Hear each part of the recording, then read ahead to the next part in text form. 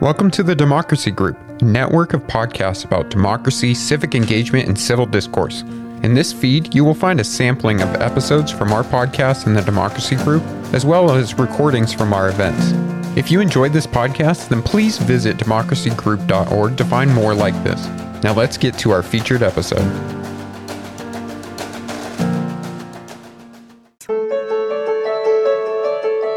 Welcome to Democracy Matters. I'm your host, Kara Ong Whaley. In this episode, we share a forum we held on the causes and consequences of Russia's invasion of Ukraine with JMU faculty experts, Drs. Daniel Beers, Colleen Moore, John Holsey, and Bernie Kessler. Enjoy the episode. Daniel Beers, our first set of questions are to you. What do you want us to know about Ukraine and Ukrainians that mainstream media narratives of the Russian invasion are missing? And why has Ukraine been so successful at information warfare propaganda compared to Russia? Some identify as ethnically Russian. Many Ukrainians have family members and friends and other deep ties to Russia. They do not seek conflict with Russia or to sever all ties with the Russian state or the Russian people. So this kind of, very stark division that we're seeing as a result of the invasion was not always that way. But on the other hand, right, it does not mean that the Ukrainian nation is a fiction, as Putin has tried to claim. It doesn't mean either that the majority of Ukrainians want to be liberated from the West and to rejoin Russia. I would say quite the contrary. Ukrainians have repeatedly demonstrated their desire for an independent, autonomous Ukrainian state. If we go back to the breakup of the Soviet Union, over 90% of Ukrainian citizens voted for independence from the USSR in 1991, with majorities in every region, including the Crimean Peninsula. We've seen repeated mass mobilizations in 2004 for the Orange Revolution, in 2014 with the Revolution of Dignity, or the Euromaidan as it's known, and now in response to the Russian invasion, which have really demonstrated the Ukrainian people's desire for independence and a closer alliance with the West. And over the last 8 years, since the annexation of Crimea and the war in the Donbass and eastern Ukraine, there's been a hardening of public opinion among the Ukrainian population. And we're now seeing large majorities viewing Russia in a negative light, viewing the Russian military as a threat, and valuing the relationship with the EU over Russia. And this is prior to the invasion that's just been happening in the last week. Daniel, I wonder if you could also speak to, just as we're opening up, I've seen a number of commentators saying that Ukraine is winning the information war, as so to speak. And I wonder if you could speak to why that may be the case. Yeah, I mean, I think from my perspective, there's a clear sense in many places, and I would say globally for the most part, that Russia is the clear aggressor in this conflict. They've launched an unprovoked attack. They're trying to bully the Ukrainian people into submission. And so, this is sort of we want to side with the Ukrainian people who are defending themselves from attack. I also think, watching and reading the news for the last week, there have just been incredible stories of courage and character and creativity on the part of the Ukrainian people who are defending their territory in the face of an overwhelming threat. And so, I personally think that the actions of the Ukrainian people are speaking for themselves, and that's what's winning the narrative. Thank you so much, Daniel. Dr. Colleen Moore, in a speech that he gave on Monday, February 21st, a few days prior to Russia's invasion of Ukraine, Russia President Vladimir Putin made several references to Russian and Ukrainian history, including a claim that modern Ukraine was completely created by the Bolsheviks. I wonder if you can explain what he meant by that statement and what role the history of those two nations plays in this conflict more generally.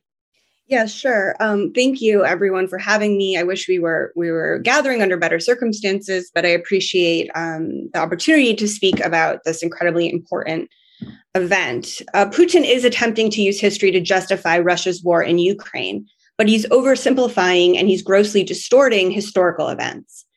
And only by looking at this history in all of its complexity can we understand what parts he's fabricating or misinterpreting. As Daniel just mentioned, Putin has repeatedly said that Ukraine is not a separate nation, but it's just part of Russia, or that Ukrainians and Russians are the same people. Russia and Ukraine both trace their origins to Kievan Rus, which was a state founded on the site of modern-day Kyiv in the 9th century. But Kievan Rus collapsed in the 12th century, and the center of power shifted to Moscow, which became the capital of a new Russian state. This new Russian state later on incorporated parts of Ukraine, beginning in the mid-17th century. So from then on until 1991, at least some portion of Ukraine and Russia belonged to the same country. Some Ukrainians and Russians were under the same ruler. But they developed as separate nations with distinct languages, literatures, cultures, and traditions beginning in the mid-19th century. So the Ukrainian nation predated Lenin and the Bolsheviks, who came to power in 1917. Lenin and the Bolsheviks could not have created Ukraine.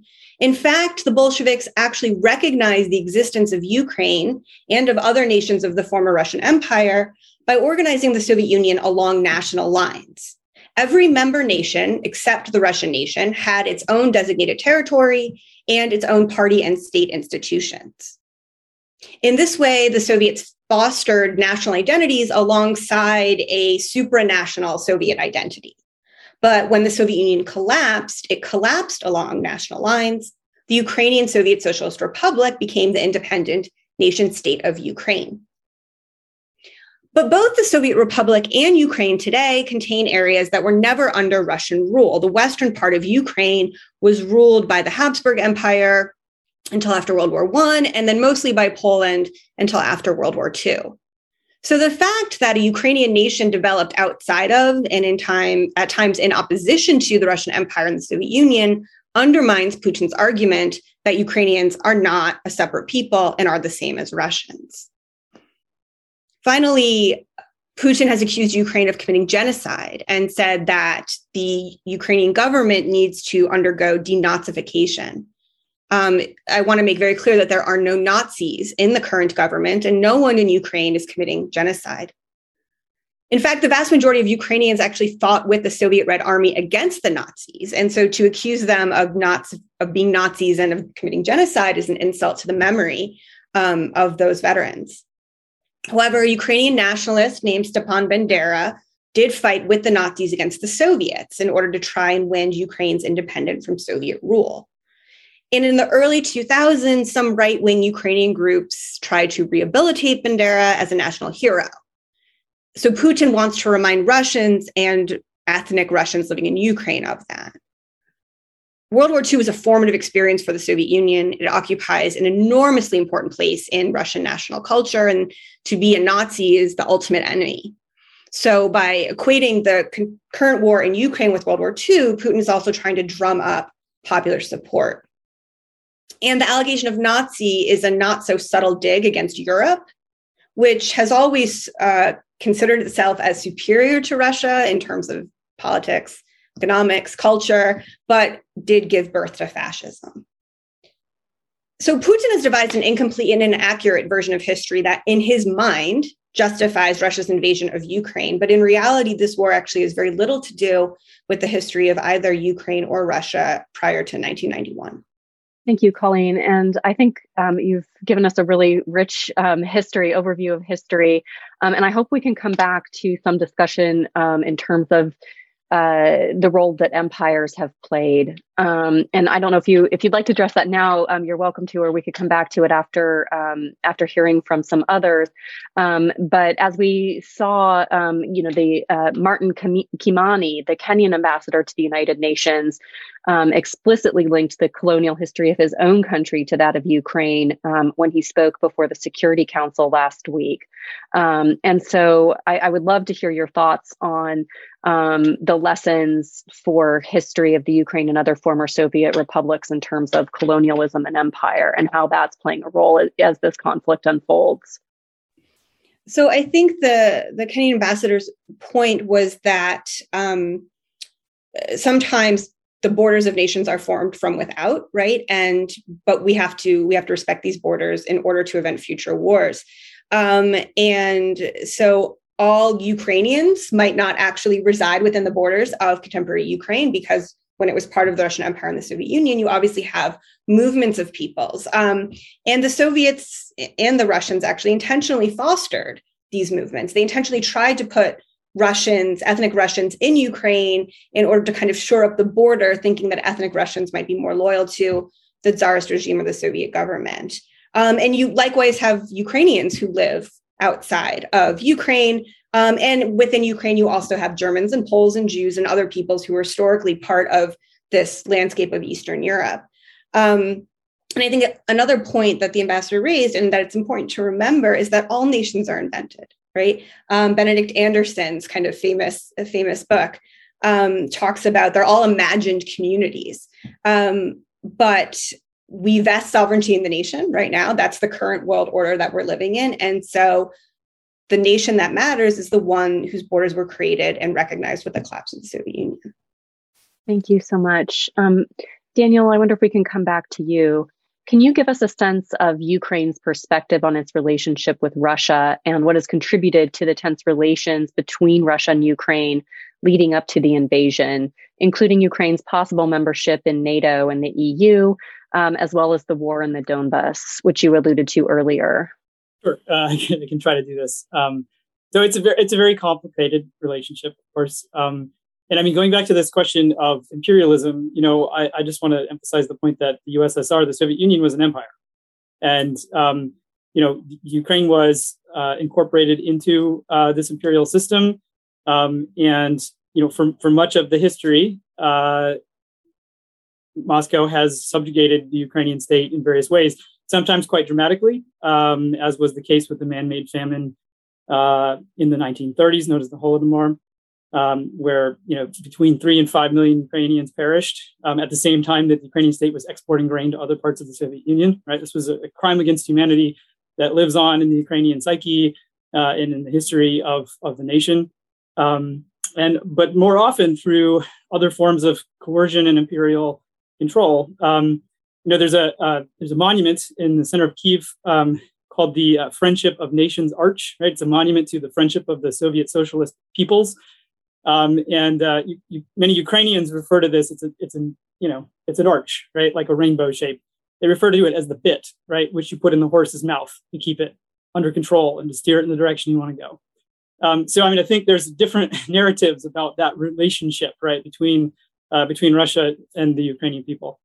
But as I said, there are deep cultural, historical, and economic ties between Russia and Ukraine. And I would say many Ukrainians, especially of older generations, feel a natural kind of affinity towards Russia, or at least they have until now. Many still do. But after the collapse of the Soviet Union, it was a very complicated relationship. Like I mentioned, there's been these kind of repeated inflection points. The uprising over elections in 2004, known as the Orange Revolution, the revolutionary movement or the uprising 10 years later in 2014, over the decision of Viktor Yanukovych to not to sign an agreement with the European Union and move forward with relationship with the EU, and in the current invasion. And I think all of these have kind of come down to the same fundamental question of which direction is Ukraine going to go? Is it going to ally itself more closely with Russia, or is it going to move into closer relationship with the West? You mentioned specifically NATO and the EU, so I'll try to address those briefly. As far as NATO goes, right, this was the North Atlantic Treaty Organization. It was created as a military alliance and bulwark against communism and the spread of Soviet imperialism. And it is seen in Russia as an inherent threat, as a bulwark, right, against Russian influence in the region. And when the Soviet Union collapsed in the years since then, there were negotiations to move the borders of NATO eastward, right, somewhat dramatically, actually, into the countries of Eastern Europe that were behind the Iron Curtain, so to speak, not actually part of the Soviet Union, but firmly in the grasp of Soviet influence. So countries like Poland and Hungary and Czech Republic, Slovakia, etc. And then actually an expansion of NATO into some former Soviet states in the Baltics, right? Latvia, Lithuania, and Estonia. So this meant that the security alliance, the military alliance that was protecting Western, Europe against Soviet threat, was firmly, directly on the border of Russia. So when Ukraine has come up as a candidate state for NATO membership, as far back as 2008, when it was announced at a summit in Bucharest, Putin came out directly and said, "This is our line in the sand. We don't accept this expansion eastward to further towards the border with Russia." And we've seen a similar story with the European Union. There was a historic enlargement of the EU in 2004, which extended to many of the countries in Eastern Europe that we just mentioned, right behind the Iron Curtain, so to speak. And Ukraine has been a candidate state for EU membership for a couple decades now. And it's been a difficult accession process, right? I don't think many people saw that happening anytime soon. And many would have probably argued that neither NATO membership or EU membership, full membership for Ukraine, was a likely possibility. But the fact that those negotiations were happening and was seen as a challenge to Putin and to the influence of Russia in this region that they had historically had a very strong influence and, in some cases, direct military and political control. Thank you so much, Daniel. I want to continue, if we can, on this thread regarding NATO and the European Union, and bring in Dr. John Hulsey. John, I wonder if you can talk about how the EU and NATO have been responding to this current invasion, but also what we may have seen leading up to it as well. Could they have done more to prevent this invasion? And why or why not? Yeah, I think it's been, frankly, kind of shocking how aggressive, in particular, the European Union has been. That, as Dr. Beers talked about, NATO is a security organization.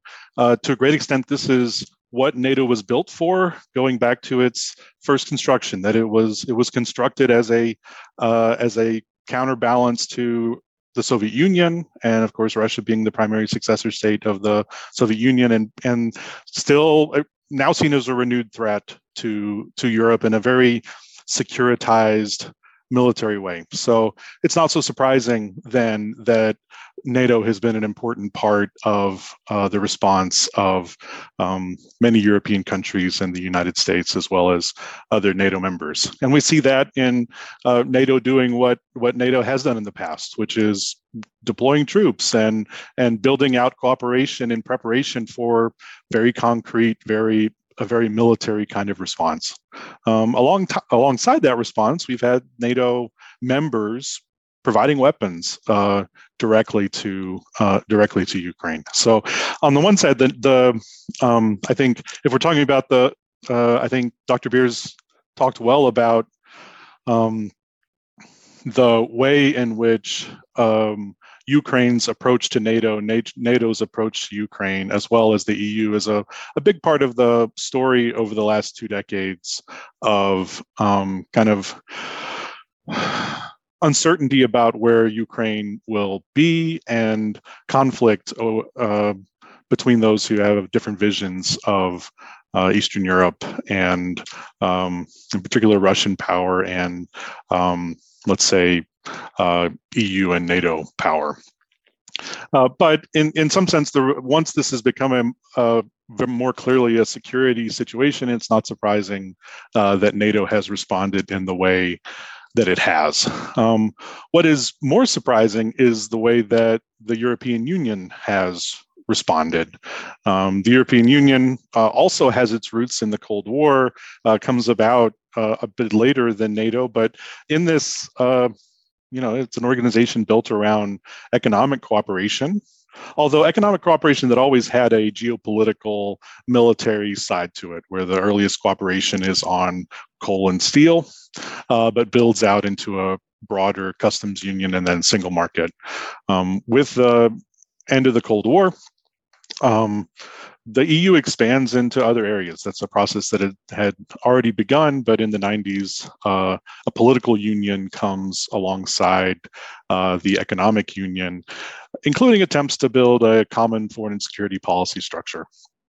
However, the EU foreign policy, and especially the security policy, has always been underdeveloped relative to the rest of the European Union, and in particular that security side. That since the United States is outside of the European Union, and since NATO already exists, and serves a lot of the purposes that security cooperation might serve in the context of the European Union, it's been perhaps the most underdeveloped part of the major goals of European integration in the context of the European Union. In addition, if we were anticipating the kind of response we would expect from Europe, there are a lot of reasons to think that the EU would be slow to respond and perhaps ineffective to respond in this kind of foreign policy and security realm. Many EU member states have complex relationships with Russia. The focus of many EU member states, Germany comes immediately to mind, has been to engage with Russia in a profitable economic way. They've avoided treating this relationship in a very kind of security-focused way and have preferred a economic engagement. Many German corporations have benefited from the processes of liberalization in the former communist space and have built a significant economic empires there, right? We could say, or at least economic influence and profit sectors there. For example, Raiffeisen Bank, which is an Austrian bank that's been around for a long time, a quarter of its profits come from Russia. So it's a kind of massively invested in that direction. And kind of very visibly, we have former German and Austrian officials, prime ministers, chancellors, on the boards of major Russian corporations and lobbying intensively for what's seen as a kind of pro-Russia or at least a Russia-friendly approach. Alongside that, in terms of complex relationships, we have Viktor Orban in Hungary, who has expressed an ideology that is in some ways sounds like Putin, right? Or at least a certain focus on nationalism and internal control, certain kleptocratic and authoritarian tendencies in the way that it views the world. So echoes of Putin in certain politicians within the European Union. In addition to kind of the general weakness of the EU with regard to foreign policy and security policy, the requirement for consensus and decision-making in those areas within the European Union often mean that the EU is only of secondary importance on such matters. However, the primary response has been economic, right? Which falls, the sanctions, in order for them to work and bite, have to involve the European Union. And we've seen this dramatic response where it seems to me that the speed and depth of sanctions is far beyond what many would have predicted.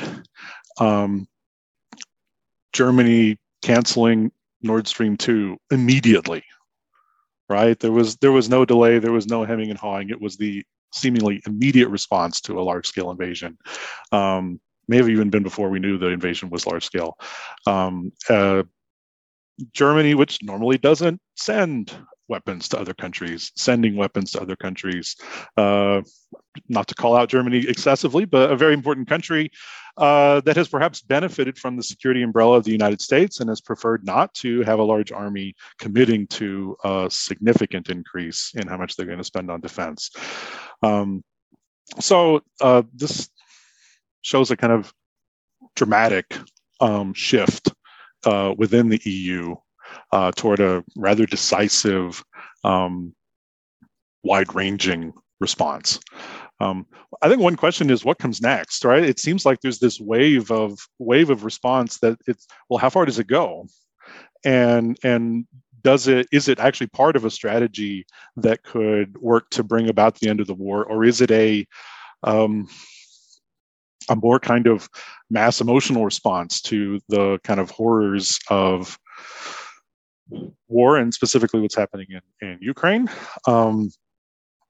the Ukrainian government has very visibly submitted an application for the rapid entrance into the European Union, and entrance to the European Union, never rapid.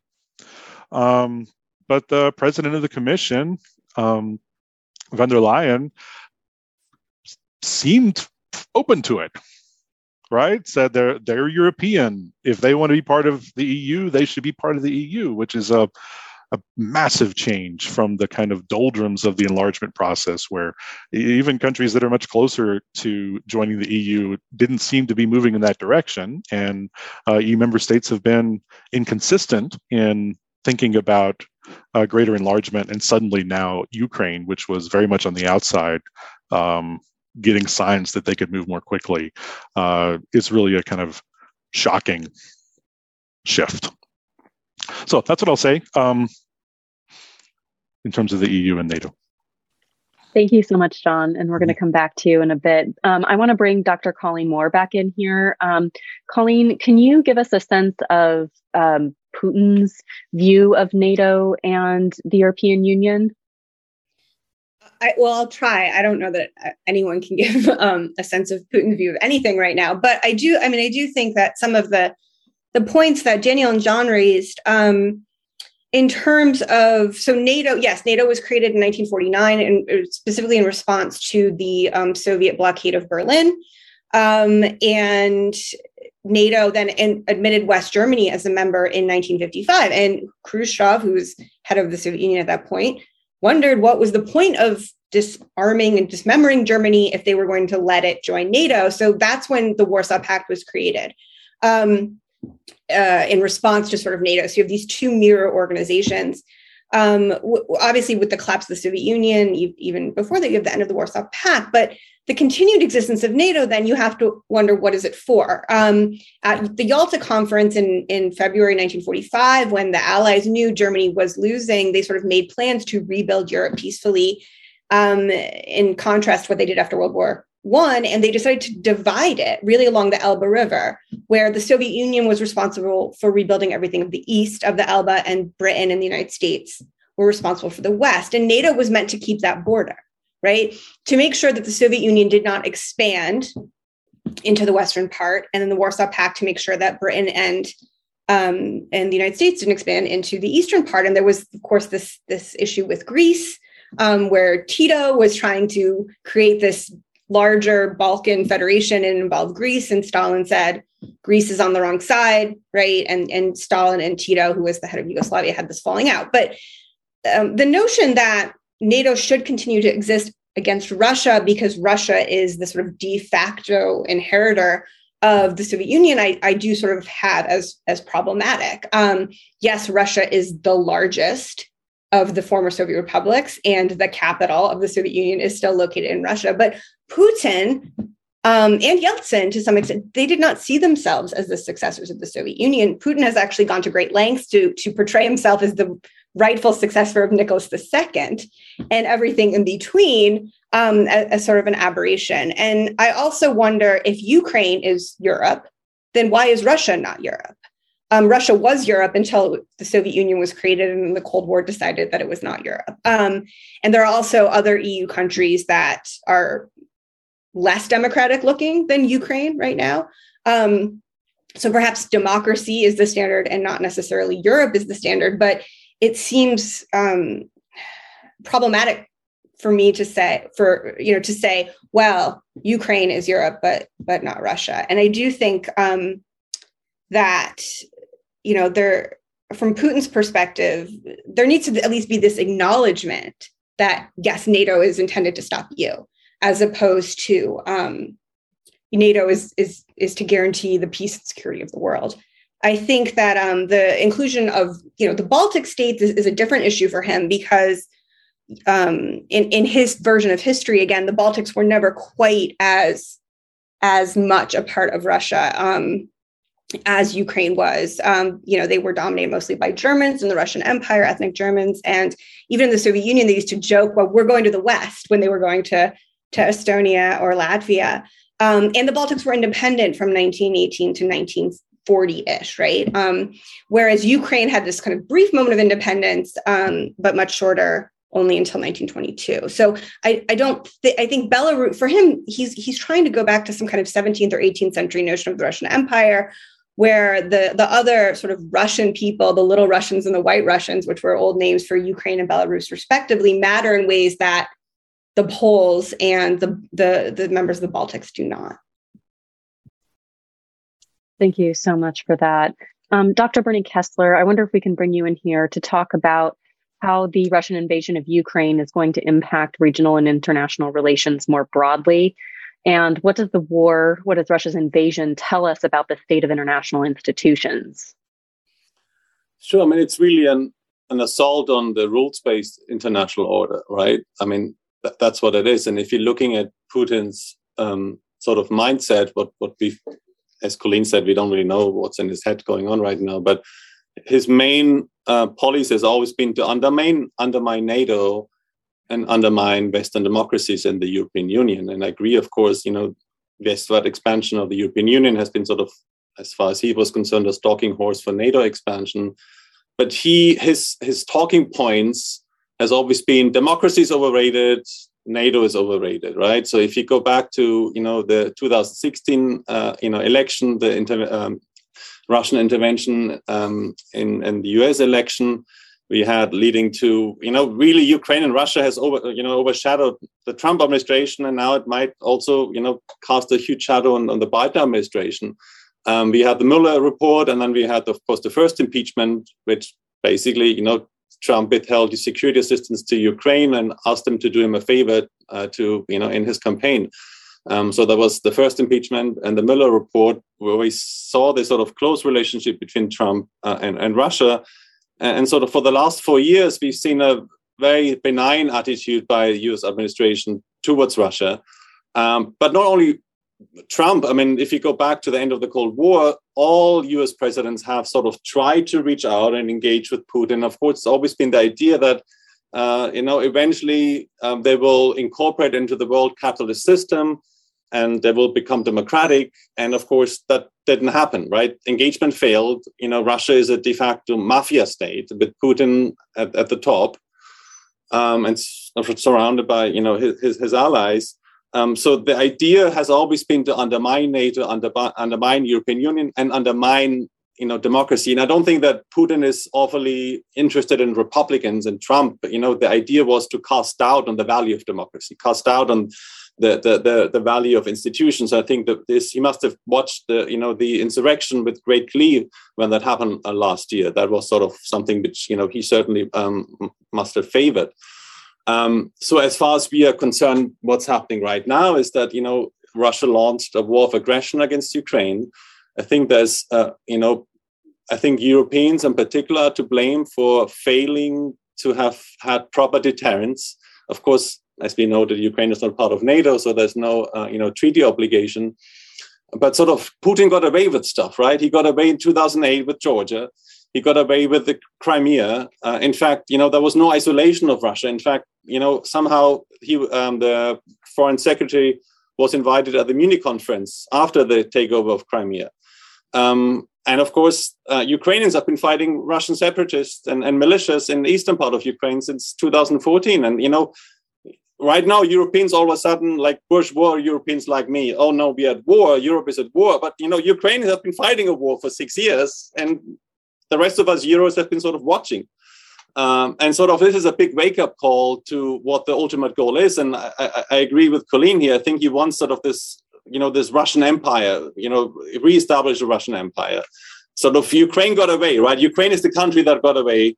And again, we can't sort of, speculate of what happens, but, historically we can look at, incidents like that. And we have sort of an offense dominance. So in fact, if you look at the military balance, the Russian military forces, of course, are far superior to the Ukrainian. And then sort of, in particular, if they're congruent states, and leaders often misjudge that. They look at the balance, at their superiority in terms of offensive capabilities, and then look at sort of the defensive capabilities of the neighboring country. And that is very tempting for them. And I think that's what happened with Putin. He got tempted, and much to the dismay of the Ukrainians, they've been cursed with a neighbor who was, there was temptation and there was fear, and that made that made that neighbor aggressive. So I think that's could have been what happened. And right now, what we see is that we are in a new chapter. That the West, the US, and we've seen that how dependent the Europeans are still on the Americans when it comes to military security. Anything short of isolating Russia is a form of appeasement. All of this comes at great cost. All of this comes at a great cost to Ukrainians. I think what we're seeing right now is, Russia is implementing sort of a strategy of hurting, so the power to hurt. And we have not seen that yet because, once Russia unleashes its military might on Ukrainians, I don't know how long Ukrainians can withhold that. And there's a threshold of pain in any conflict. And once this threshold of pain is met, people will surrender, people want to negotiate. And that is something which is very concerning in terms of human security in Ukraine. It will be very, very bloody. It will be very destructive. It will be very deadly for Ukrainians. And as much as Europeans are sending military assistance, which is very good, this is a very long-term approach. We call this bloodletting or bait and bleed in international relations, where it's not really war by proxy, but you make it very difficult for the Russians in that case to occupy that space. They will face militias, they will engage in insurgency against the Russians, aided by high-tech weapons.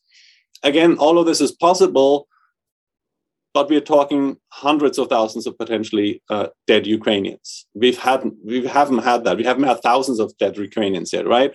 So this is something which is very important to highlight, that Russia is sort of engaging and employing this power to hurt right now, and it's pain and violence the Russians are employing, and it's the Ukrainians who are bleeding still since 2014, really. But now I think Europe has woken up.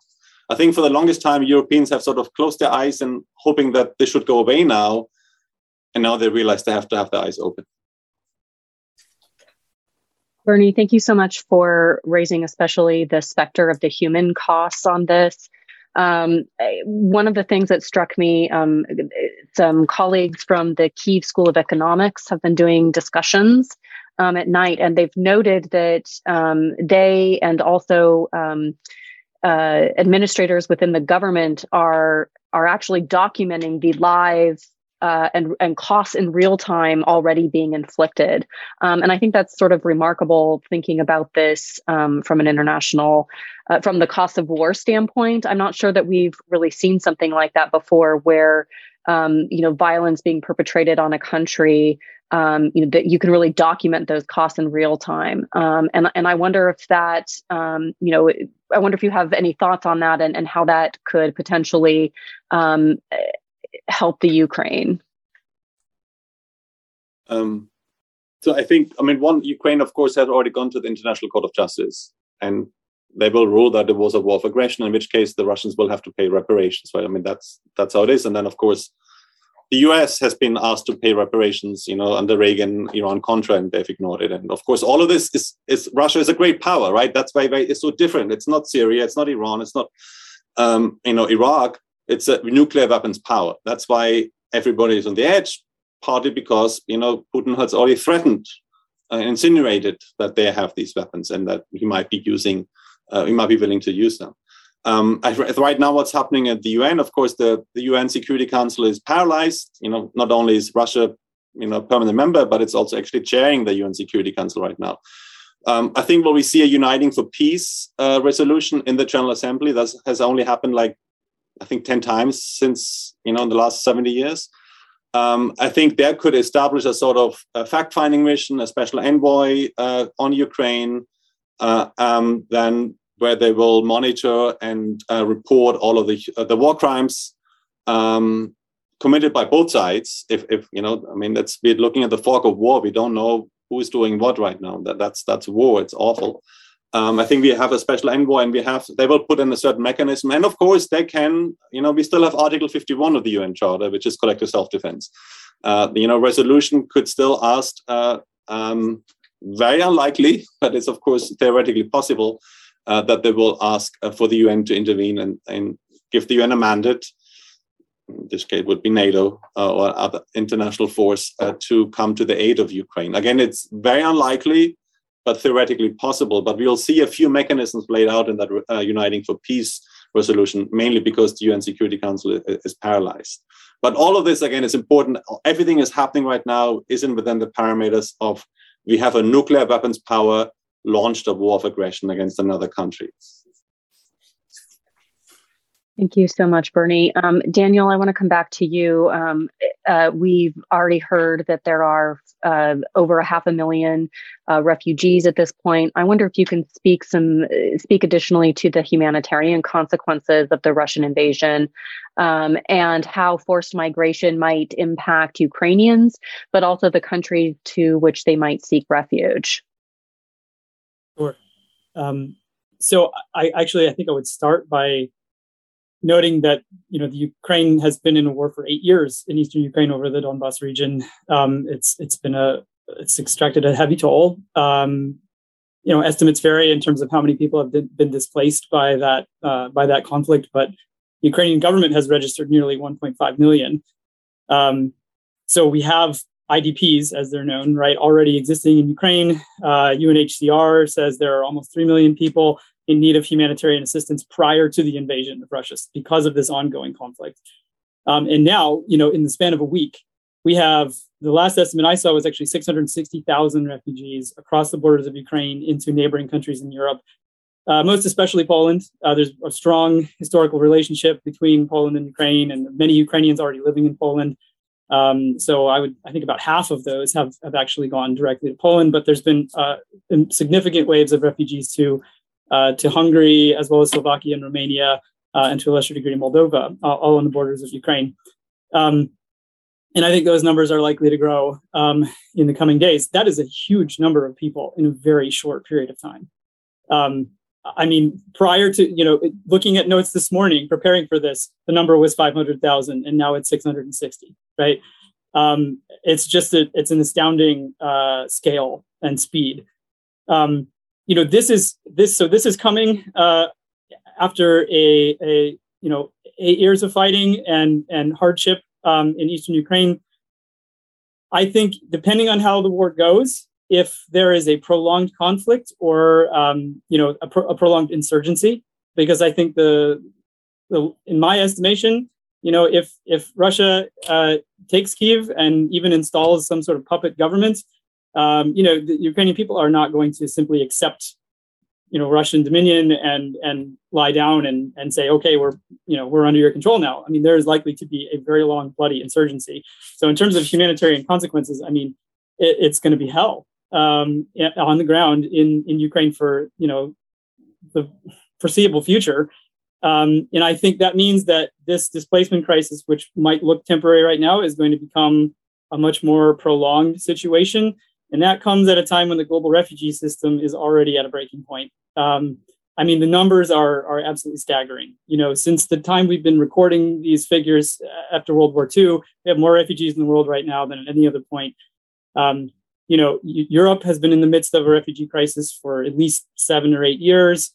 Particularly migrants coming across the Mediterranean, but they're coming from really all sides. And there's been a lot of political conflict inside Europe about how to handle that situation.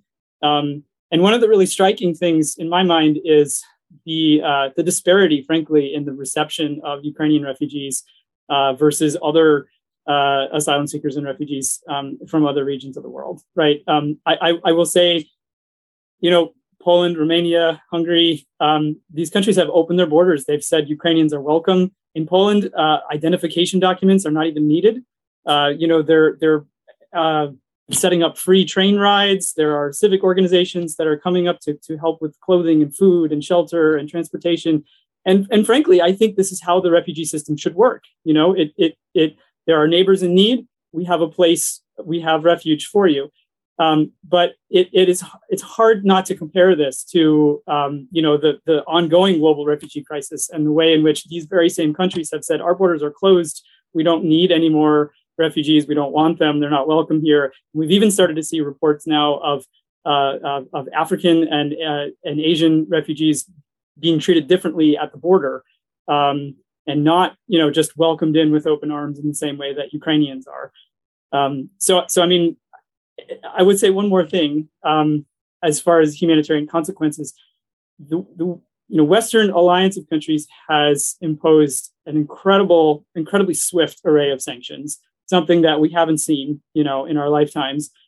And it's pretty clear that it's starting to hurt in Russia. The ruble has tanked. The stock market had to be closed entirely yesterday. So there's a lot of there's an effect here, and I think that the danger always with sanctions is not just that it may harm Europeans or Americans or others in the world, but that you are pushing Putin into a corner, right? And I think that he's shown himself capable of some pretty awful stuff, frankly. If we look at war in Chechnya, what Russians have been doing in Syria and elsewhere, and just today we heard reports of cluster munitions in Kharkiv. So these are, indiscriminate killing machines, right? These are bombs that drop and just scatter shrapnel everywhere. I'm frankly concerned about the use of chemical weapons, biological weapons. Anything short of nuclear escalation, I think is probably on the table. I hope that's not true. But I think that, Putin needs a victory when he has put so much on the table here. And I think that the stakes and the kind of fighting we're likely to see is going to escalate. Thank you so much, Daniel, for that, and especially for calling attention to the fact that there is different treatment for those seeking refuge and those who are able to leave the country versus those who are being held within. And I know there's also been issues with young men who might need to be conscripted, not being able to get out. But there's been reports of Nigerian students not being able to leave as well. So thank you for calling our attention to that, as well as to the humanitarian cost of the sanctions within Russia. And I think it's always really important to make a distinction between leaders and governments and the people of a country. We've seen mass protests coming from Russia as well. Colleen, I wonder if we can bring you back in here to talk about what you've seen in terms of Russian public opinion of the invasion. Yes, of course. So first, I think it's important to remind everyone that Russians do not have civil liberties, right? They don't, despite what might be in the Constitution, they do not have freedom of speech or assembly or protest.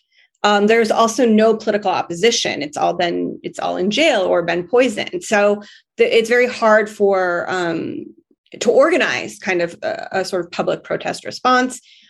Also, almost all media, even social media, is state controlled. So if Kontakty, which is the Russian version of Facebook, is state controlled. Echo Moskvy, which was the last independent radio station, went offline a couple hours ago, and they were still on Twitter. I don't know if they still are.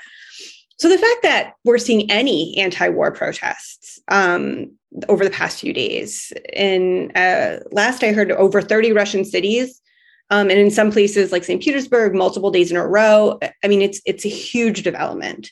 I haven't been able to see exact figures to find out if these protests, in terms of size and scale, are greater than the ones in 2011, which were in response to sort of election fraud. And the ones in 2011 were the largest ones since the 1990s. But Putin has become a lot more authoritarian in the last 10, 11 years, right? Since 2011. I heard yesterday on BBC Radio that 6,000 Russian protesters have been arrested so far, which is also an enormous number. And I think that Russia has the capabilities to arrest, tens of thousands, if not hundreds of thousands, if they so should choose. But given the fact that there's kind of not this freedom of speech and assembly, we should be aware of how protests might look very different in Russia than it does in, for example, the United States. In the West, I think we often associate silence with complicity or assent. But in a country like Russia, silence can imply disapproval or even a form of resistance. The fact that if you scroll through Kontakty on social media, you don't see Russians openly supporting the government's actions. You don't see them echoing this narrative of special military operations as opposed to a war and an invasion. They're not praising Russia, the Russian army on social media, suggests that they are opposed. Right. So the silence in this case, I mean, it can be read as fear of retaliation if they say something, but by sort of not going along with it and condoning it, they're also objecting to it. Also, certain celebrities, artists, intellectuals, and cultural institutions have been more vocal in their condemnation. Obviously, Russians who reside outside Russia have been very vocal. But even within, for example, there's a Russian blogger named Yuri Dud, I think. He has nearly 5 million followers on Instagram. And yesterday, he posted photos of bombed out Ukrainian apartment building and then pointed out inconsistencies and inaccuracies in Russian official statements and called for an immediate end to the war. Also yesterday, the State Tretyakov Gallery in Moscow, which is the world's leading museum of Russian fine art, posted on Instagram a photo showing Vereshchagin's painting, The Apotheosis of War from 1871. And I don't know if you've seen it, but it's basically like a pyramid of skulls in sort of a desert background. And it was painted to protest the Tsarist Empire's brutal conquest of Central Asia. And initially, when it came out in the 1870s, it provoked sort of widespread debate and condemnation. But the Tretyakov Gallery posted a picture of maybe like a docent or someone standing in front of this painting. It's in black and white. And then the text that accompanied the post read in Russian, but it read, "In these days, we, like everyone, are attentively and anxiously following unfolding events to which no one can remain indifferent." And that statement, by a state organization and one that has international reputation is really powerful. Thank you so much for sharing that, Colleen. John, I want to come back to you. Looking forward, what do you see, given your expertise studying post-conflict societies, how should we be thinking about and looking at the long-term impacts of this conflict, both on Ukrainian society and governance, but also perhaps more broadly within Europe? So I'm most informed by my area of expertise is not Ukraine and Russia, but the Balkans and in particular Bosnia. So I'm most informed by my experience living in Bosnia more than a decade after the end of the war. Dr. Beers actually came to visit me while I was living there, but at the time that I lived there in 2007 and 2008, the damage from the war was still plainly visible. We're looking 12, 13 years after the end of the siege in Sarajevo, and I was living in Sarajevo, and the damage was plainly visible and destroyed and not yet reconstructed buildings, maimed men and women, incomplete families, and patterns of life that had been kind of uprooted from before the war, but new patterns of life that were rooted in war experience and how people survived that continued already at that point a decade after the war, and in some ways continues still today. The buildings have almost all been rebuilt now. We're almost 15 years beyond when I initially started going there. But the impacts of ethnic cleansing are written on the map, and the kind of patterns of conflict that were rooted in the war are still a major part of life and politics in the country. And so, the human and societal and governance impacts of what we're seeing in Ukraine are going to be with us for decades. And the only thing that war is really good at is creating victims, and there are going to be victims all over the place. And of course, most visibly, we think of civilians, Ukrainian civilians in the cities that are under attack and look to be soon under siege. But we also think of the soldiers, frankly, fighting on both sides. We're seeing, the conscripts in the Russian army don't even seem to know they're in an invasion until they are, right? And the implications of the sanctions that we're going to see in Russia and the connections that go beyond that. So the war creates victims, and there's some focus on heroes in a lot of what we're seeing in the media, but that's not the main thing that's going to be created. It looks to be there are already thousands of dead and wounded, and hundreds of thousands who fled, as Dr. Beers talked about. And it really seems that the fighting has only started.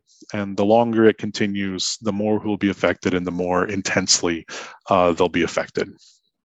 I see a lot of kind of eerie and frankly terrifying similarities to the war in Yugoslavia, starting with the imbalanced nature of the war, where in this case, the Russian military is clearly dominant, and despite the, I would say, unexpected and kind of unexpected showing on the part of Ukraine, we have every reason to believe that what we have seen is only going to get much, much worse.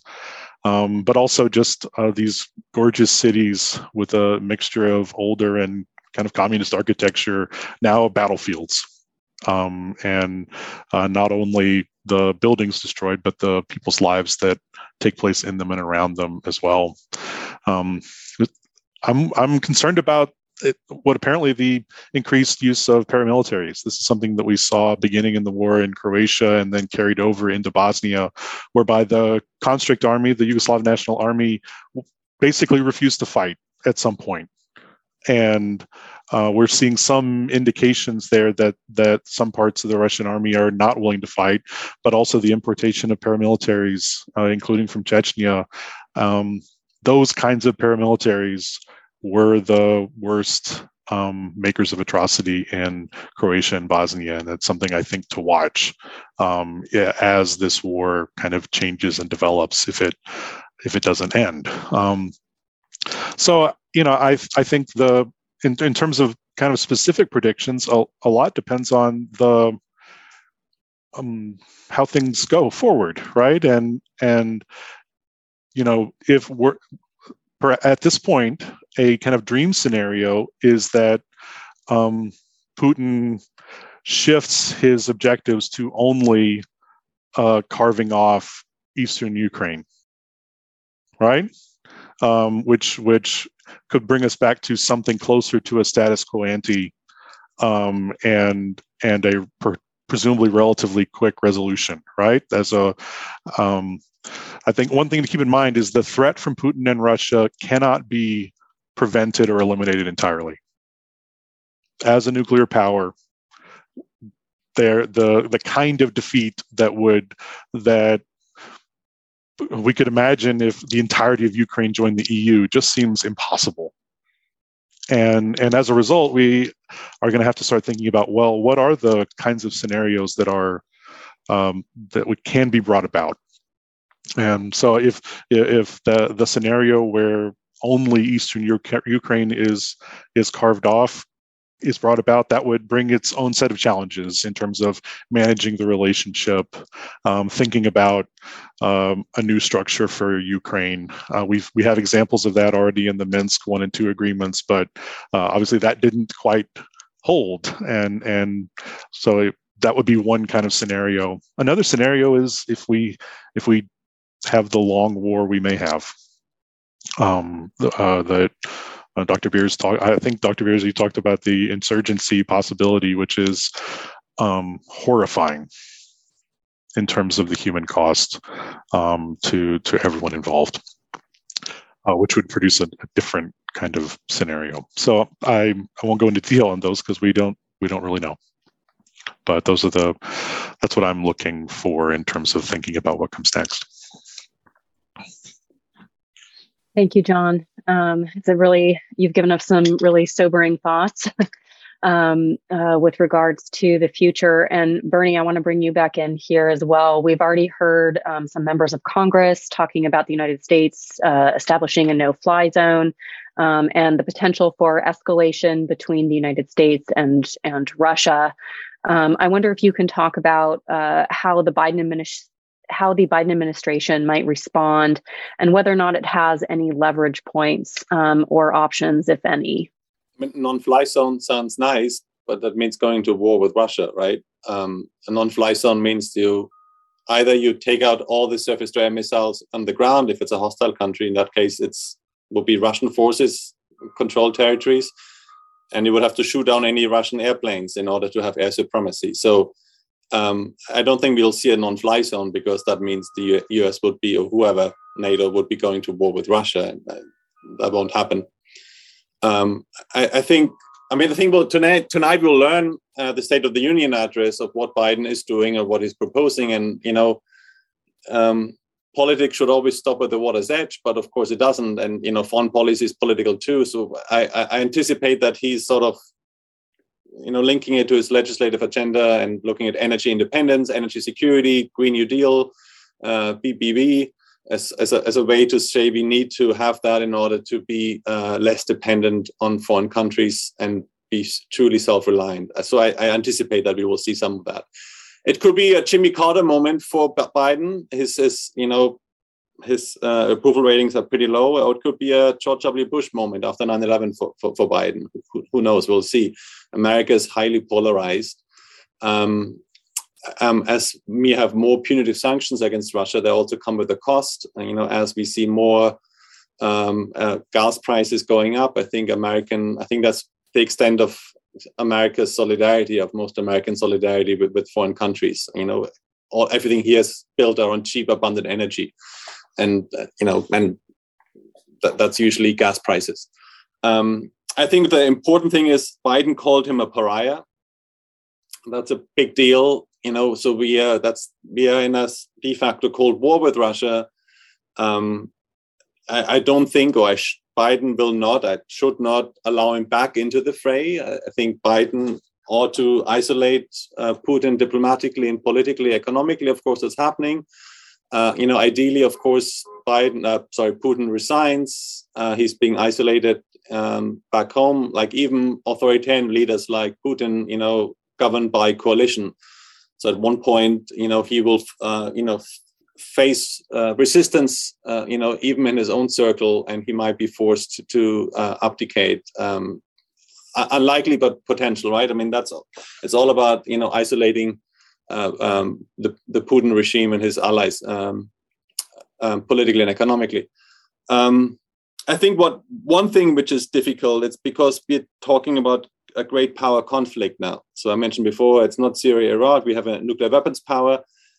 And Putin has done stuff which is really scary. And previously, I mean, look at 2006 when there was a KGB defector. He was poisoned with polonium. He basically became a walking dirty bomb in parts of London. The entire hospital had to be quarantined off because everything he touched became radioactive. 2018, there was in Salisbury in the UK too, another intelligence defector and his daughter were poisoned with a nerve agent and actually also killed 2 Brits at the time. So we've seen this, Putin has this sort of Soviet era dirty bag of tricks, which he's doing. Right now we have Russian forces which control Chernobyl. An incident could be blamed on Ukrainian nationalists. So there's all sorts of things, how all of this could go out of control. And we're looking at nuclear options. So, we are seeing sort of a period of brinkmanship between the US and Russia, and historically, in this sort of nuclear standoff, nobody's rushing into stuff. Nobody's going and running into escalating it because we want to give the other power sort of room to retreat. But of course, the best case was, historical was the Cuban Missile Crisis. And we're not quite there yet, but it's important to highlight that we are dealing with great power rivalry between 2 or more nuclear powers.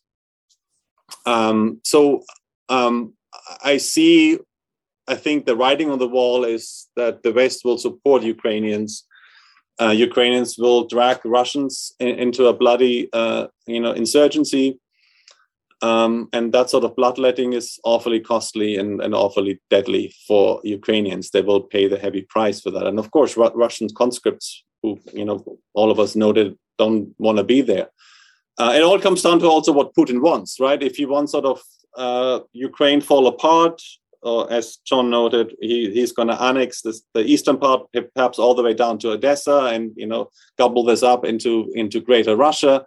I think what we see is now he wants to change realities on the ground in Ukraine by means of force, and then he might be happy to negotiate, a new sort of constellation of what Ukraine is. As far as Putin is concerned, he may not get sort of a pro-Russian regime in Ukraine, but it might fall into different pieces. It might become a dysfunctional state. Look at Libya, for example.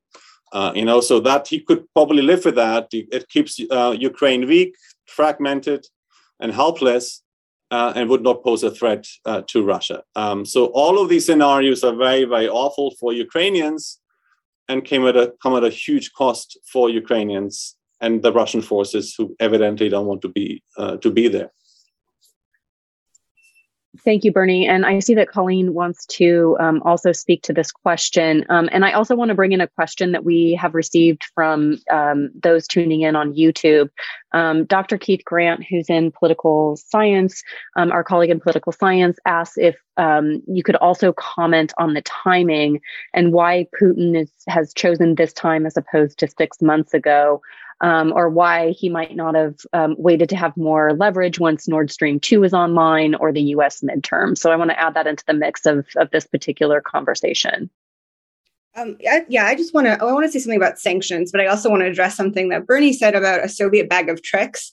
And just to point out that we should not underestimate the U.S. or the West. We also have our own bag of tricks. And I don't think that there's anything particularly Soviet about what Putin is doing. I don't want to create this kind of Zondervan argument that this is some unique result of Russian history. I think this is much more of a sort of modern, late 20th, early 21st century problem. But I wanted to speak to the sanctions because this has been primarily the response of the United States and also European countries. And it's the go-to response, right, of the United Nations. They tried to sanction Mussolini when he was going to invade Ethiopia. But we now know that sanctions do not tend to hurt the leaders of countries, right? Putin personally is not going to suffer. He's not going to not have food on the table. And for years, he's been making moves to sort of divest the Russian economy from dependency on the West and sort of anticipating that this might happen. Even when you see lines of people in Moscow in line at the bankomat, the ATM, taking out money, I mean, those are people who have money to lose. The majority of Russians live paycheck to paycheck. They barely make enough to pay their rent and buy their food. And the sanctions, therefore, have the potential of actually, and we've seen this in Iraq, of actually uniting Russian sentiment against the West and against the United States, and actually binding them closer to Putin in a sense of kind of shared suffering, right? And so I think at this moment, there's enough information getting through, especially on social media. I mean, Zelensky's been doing a great job addressing the audience in Russian, and there's enough to cast doubts. But if the sanctions have the desired effect and go on too long and punish ordinary Russians, which is what tends to happen. I mean, the idea behind them is, well, the Russians would be so miserable that they would vote Putin out. But that's, of course, assuming that Russians have the right to vote and Putin would leave. And they don't, and he won't. So I am concerned about the role of sanctions in this situation, and that they might actually bind Putin and people closer together against the West. I can't answer the question on the timing, Kevin, Keith, excuse me. Although I heard something about Putin wanted to wait until Biden got troops out of Afghanistan. I don't know if that's true, but I heard that on either BBC or CNN. So that's all I can say about that. Thank you all again so much for joining us. And certainly this is not going to go away anytime soon, unfortunately. So we will try to continue to follow up and hopefully bring you all back in the future, along with some voices, hopefully directly from Ukraine and or Russia. So thank you again for spending the time this afternoon and for sharing your expertise with us. Hi, podcast listeners. Thank you for tuning in to this episode of Democracy Matters.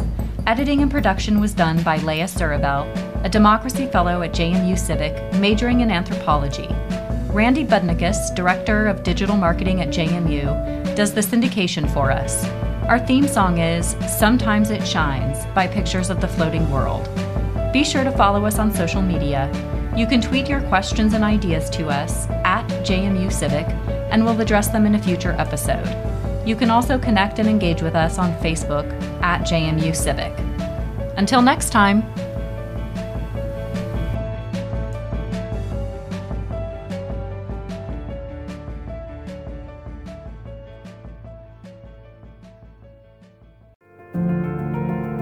Thank you for listening to this episode from the Democracy Group. If you want more podcasts like this, then visit democracygroup.org. There you will find our events, topics, and a newsletter as well. So head on over to democracygroup.org.